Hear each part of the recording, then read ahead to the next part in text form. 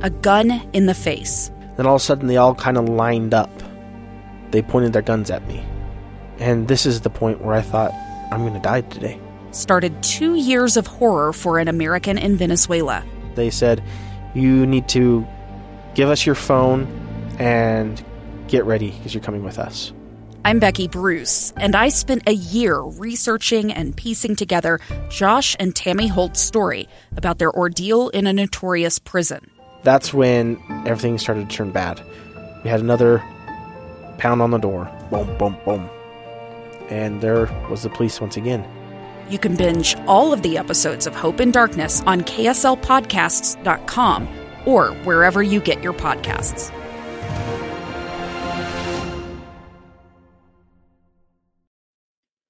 All right, welcome to a Tuesday edition of this Facebook Live. It's an interesting day today. Something is playing out right now in the United States Senate that is truly unprecedented. There is a hearing of the Health, Education, Labor, and Pensions Committee within the United States Senate before the various senators who make up this panel are a number of witnesses, to include Dr. Anthony Fauci, director of the National Institute of Allergy and Infectious Diseases. He is answering some tough questions from Republicans and Democrats. As well, appearing before this committee of senators is the director of the CDC, Dr. Robert Redfield. He's a gentleman you've seen a number of times speak. He has a distinctive beard. It's all beard, no mustache.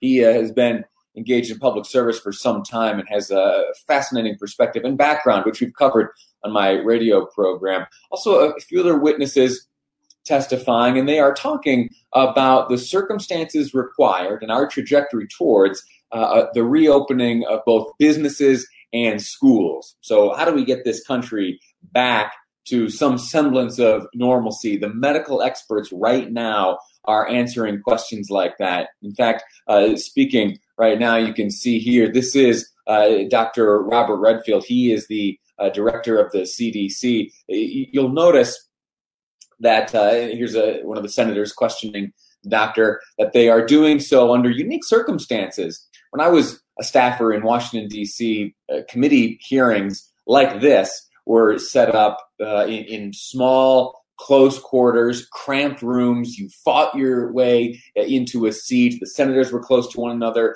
The witnesses were often crammed together, shoulder to shoulder at small tables. Well, of course, that's impossible today, as you and I together, under the guidance of these very medical professionals, engage in this good social distancing. We know that we got to find another way to get things done. And so it's a video conference type thing, which is interesting. A number of the gentlemen appearing, including Dr. Fauci and Dr. Redfield, are both in self-quarantine, self-isolation right now, participating in this hearing. It's unprecedented. I, to my memory, cannot think of a pre-coronavirus era event which included the comments of witnesses and the testimony of witnesses coming in this fashion. It's an absolutely fascinating and historic event, and you're witnessing it right now. This hearing is going to go on for a long time. 4 witnesses, 20-plus senators. Each one of those senators is given 5 minutes to ask questions per round. And this questioning could go on for multiple rounds. I'd point out some of the bigger names who make up the field of senators and the members of senators who occupy a position on this committee. That includes Mitt Romney. He is yet to ask questions. He, one of the more junior members of the committee, will be towards the end of the list. We have also heard from Bernie Sanders. He had a lot of questions, as you may imagine, about the availability of vaccines and treatment and various therapies to help aid in this coronavirus recovery, and how available they might be to the underprivileged. Will these things be free or not? Let me just show you real quickly. Here's a shot of the hearing room. This is what I just described to you. It so typically is crammed shoulder to shoulder. Every one of those seats there would be occupied by a senator, both on the lower level, that black table there, as well as the as well as the upper level. Here's Senator Warren. I wonder if we can dip in and hear what she has to say. I know that about 80,000 people have died and 33 million people are out of work. Dr. Fauci, you have advised 6 presidents. You have battled deadly viruses for your entire career. So I'd just like to hear your honest opinion. Do we have the coronavirus contained? Senator, thank you for the question. Right now, it depends on what you mean by containment. If you think that we have it completely under control, I mean, if you look at the dynamics of the outbreak, we are seeing a diminution of hospitalizations and infections in some places, such as in New York City, which has plateaued and starting to come down, New Orleans, but in other parts of the country, we are seeing spikes. So when you look at the dynamics of new cases, even though some are coming down, the curve looks flat with some slight coming down. So I think we're going in the right direction. But the right direction does not mean we have, by any means, total control of this outbreak. So the right direction, as I understand it, we have about 25,000 new infections a day and over 2,000 deaths a day. I think those are the right numbers, and some are estimating we could be at 200,000 cases a day by June. Is that right, Dr. Fauci? I don't foresee that as 200,000 new cases by June. I am hoping and looking at the dynamics of things starting to flatten off and come down, that we will be much, much better than that, Senator. I mean, I think that's really right now, just so I understand, we are right now at 2,000 new infections a day and 25,000 new infections a day and 2,000 deaths a day. Right. And that's where we are right now. Right. Yeah. So let me just ask, we know that it is possible to get this virus under better control. Other countries have done it, like South Korea, but we are now 3 months into this pandemic, and basically we've continued to set records for the number of people who are diagnosed and the number of people who die. Dr. Fauci, you recently said that a second wave of coronavirus in the fall was, quote, inevitable, but that if America, quote, puts in place all the countermeasures that you need to address this, we should do reasonably well. And the countermeasures you identified are things like continued social distancing, significantly more testing, widespread contact tracing. You also said that if America doesn't do what it takes, and this is your quote, we could be in for a bad fall and a bad winter.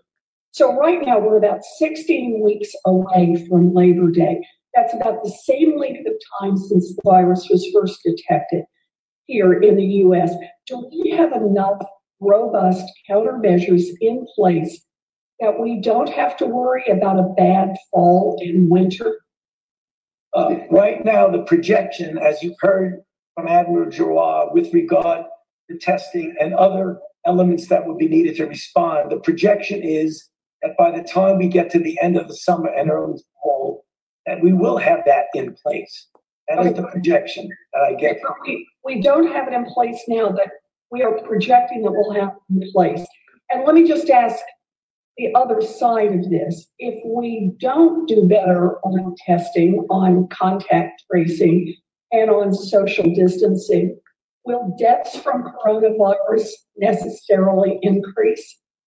Of course, if you do not do an adequate response, we will have the deleterious consequence of more infections and more deaths. And that's the reason why you quoted me, Senator, quite correctly in everything you said. And I will stand by that. If we do not respond in an adequate way when the fall comes, given that it is without a doubt that there will be infections that will be in the community, then we run the risk of having a resurgence. I would hope by that point in time, in the fall, that we have more than enough to respond adequately. But if we don't, there will be problems. I appreciate your hope, and I wish we could tell the American people that the federal government has this pandemic under control. But we can't. Step away here from. I've said that the virus is not under. From these remarks, from this exchange between various United States senators who are currently serving on the Health, Education, Labor, and Pensions Committee within the United States Senate as they question the health officials which are guiding the policy of our coronavirus response here across the country. You heard from Dr. Anthony Fauci just there as he answered questions put to him by Senator Elizabeth Warren regarding if we don't get this under control, will there be more deaths? Pretty simple question and a pretty simple answer, which is, of course, yes. You're going to see a lot of that simplicity in this hearing if you choose to follow it throughout the day. And if I'm honest, if I do my math correctly, this is going to continue for hours to come. As I mentioned, there are 20 plus senators participating. Each of them are allotted 5 minutes for questioning per round, and we don't yet know how many rounds will be or will transpire in this hearing.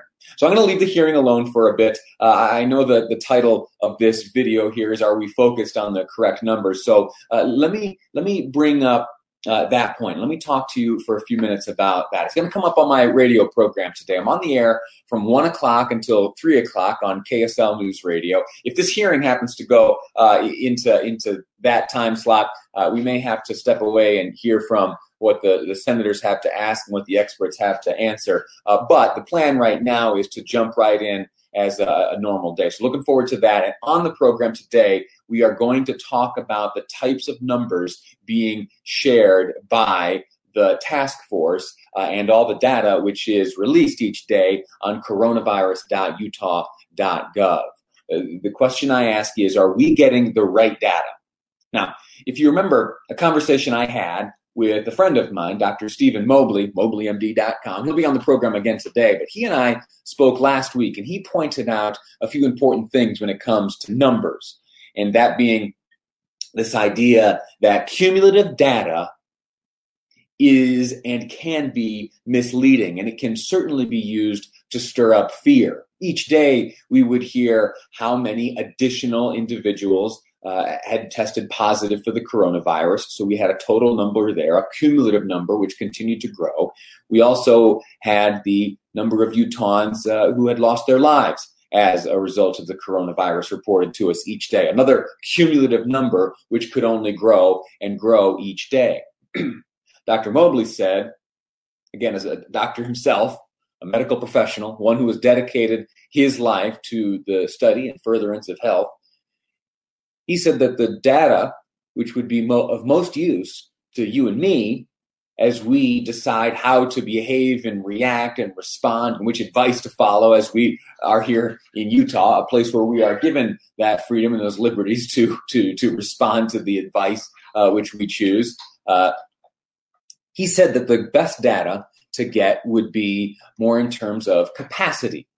If you think back to the flatten the curve days, that was a deal, or that was an effort rather, to make sure that we did not stress the medical facilities capacity, that the hospitals, the ICUs were able to expand and contrast and operate within their capacity. Flatten the curve was an effort to maintain our hospital capacity. We have, not only here in Utah, where we've done it very, very well, but across the country, for the most part, we have operated in a way that has not stretched to the max capacity our medical facilities and hospitals. But how do we know that? Not much data has been released to help us understand that. Well, it was not many days after the conversation I had with Dr. Mobley, where he voiced his concerns about the absence of that data here in the state of Utah, that it began appearing on the coronavirus.utah.gov website.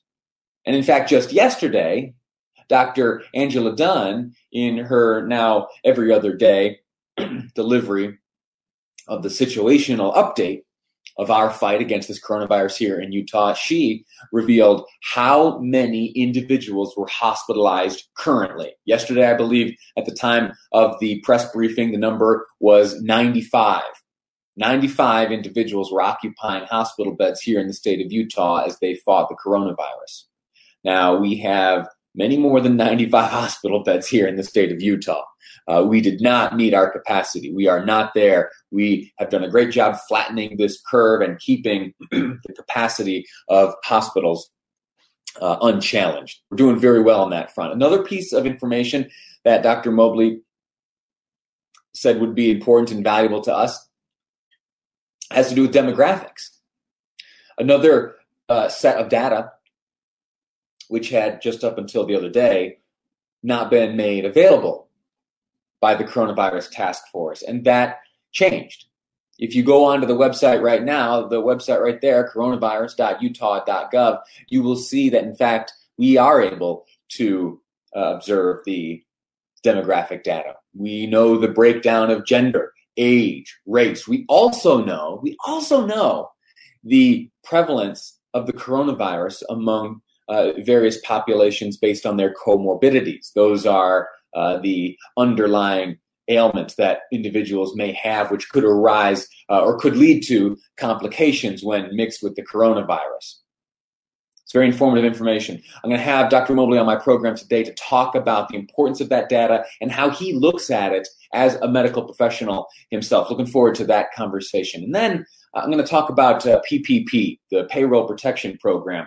It is something which has been discussed a number of times. It has been debated in Congress a number of times. In fact, additional pots of money have been poured into this program. But is it working? Is it working? I started yesterday to tell a story about some time I spent over the weekend with a friend of mine who is a small business owner. He has been hit very hard by the coronavirus. The type of business he's in is making signs for businesses.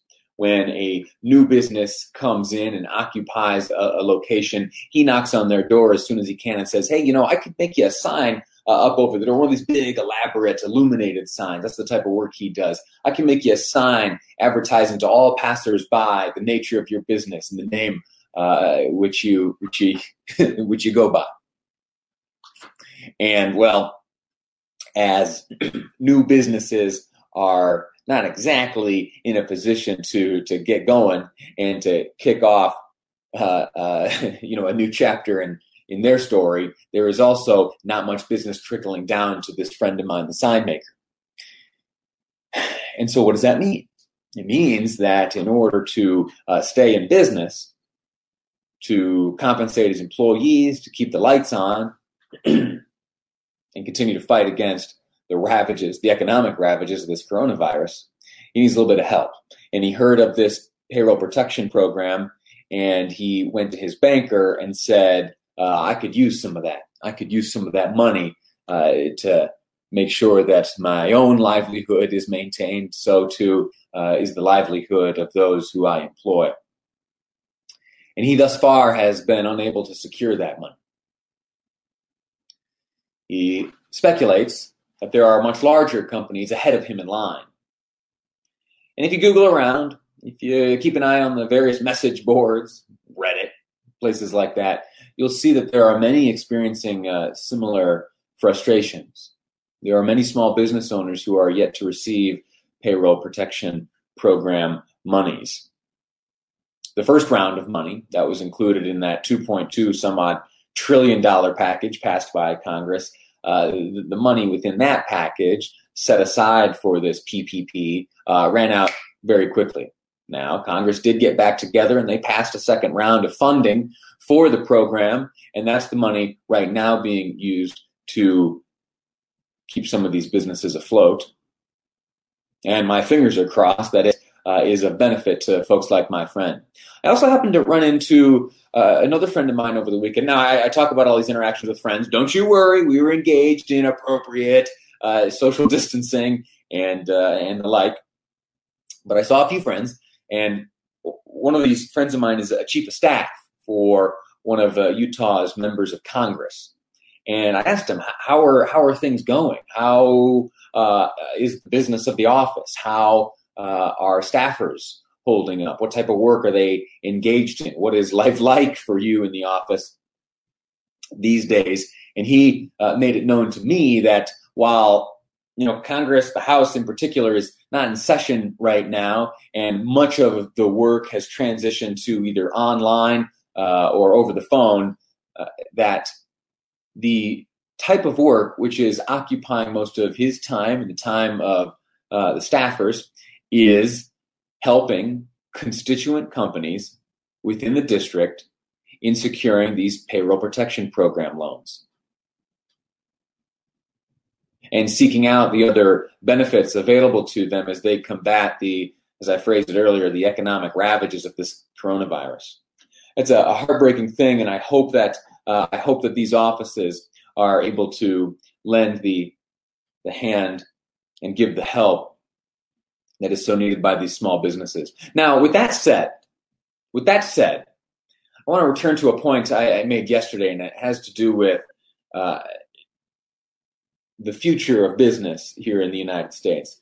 There was a question posed on social media the other day by the state auditor of the state of Utah, John Dougal. He said, do you think that once we emerge on the other side of this coronavirus, that companies, businesses, large and small, will the new standard be a more lean way of doing business or a more robust way of doing business? Lean, meaning fewer employees, less overhead, maybe more humble facilities from which to operate, or wherever it is you find ways to cut costs. Or will it be more robust, a bigger, beefier operation? The thought there being that maybe with a more beefy and robust operation, you could be better positioned to absorb the blows of the unforeseen, like this coronavirus. And I don't know the answer. I don't know if it will be more lean or more robust, but what I do hope is that some of these businesses will look to the advice handed down to individuals when they meet with their financial advisor, or they turn to the Dave Ramsey book, or they Google around looking for ways to best manage their own personal economy, their household economy, and how to stand ready to weather the unexpected. I hope that the idea of a rainy day fund would be more of a priority for so many businesses. And I know that the margins vary from business to business, that it is more doable or feasible for one business to squirrel away a bunch of money to save it for a rainy day than it is for another business. But, some people do it. Some businesses do it. And I would just point out that while it is heartbreaking, it is also surprising that we're 12 weeks into this mess. So let's say 12 weeks into dramatically reduced revenue. Maybe the businesses who are able to emerge, or the businesses that are able to emerge after this is all behind us, may take some time to set some money aside so that if revenue were to be halted for a time, they would be able to, if facing another circumstance like the one we're enduring today, be able to maintain their operational expenses, maintain their payroll, maintain their solvency. Now, I don't know. I could be a guy out to lunch. Who knows?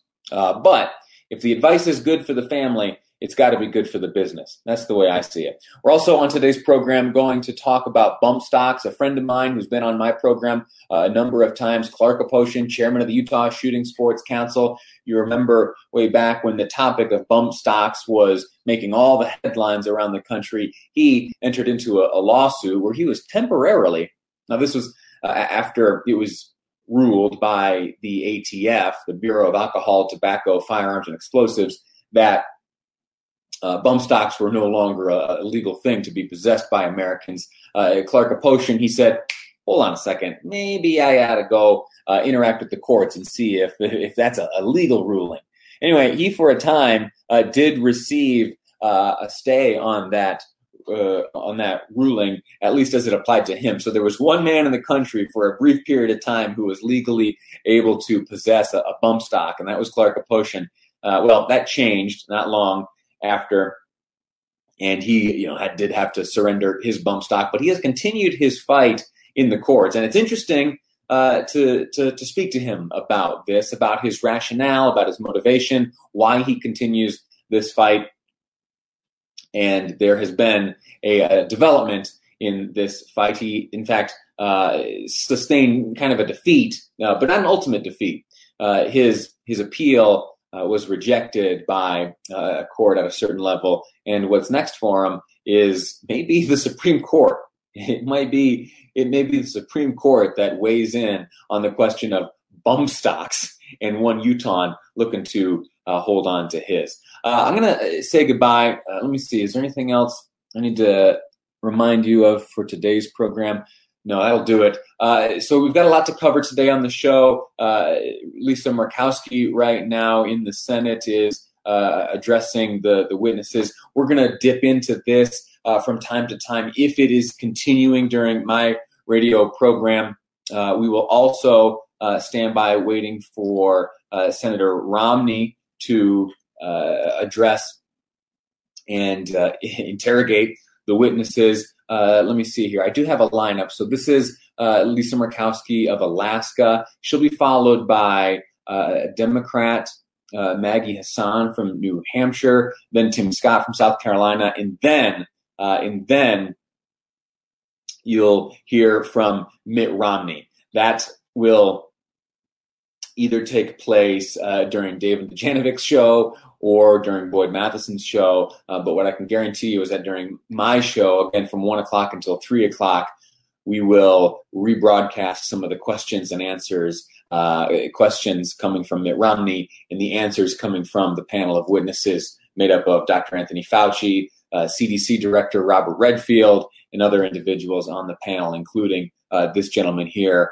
Assistant Secretary for Health, with the United States Department of Health and Human Services. So I'm going to say goodbye. I'll be back here at 10 o'clock tomorrow for another edition of this Facebook Live deal we do each day. And then on the radio from 1 to 3 today and every weekday on KSL News Radio, 102.7 FM and 1160 AM, on our app powered by Any Hour Services, as well as online at the website kslnewsradio.com. That's it for me. Thanks for hanging out with me this morning. Thanks for your comments. Thank you for your attention here. I'll catch you on the radio. That's it for me. Bye-bye.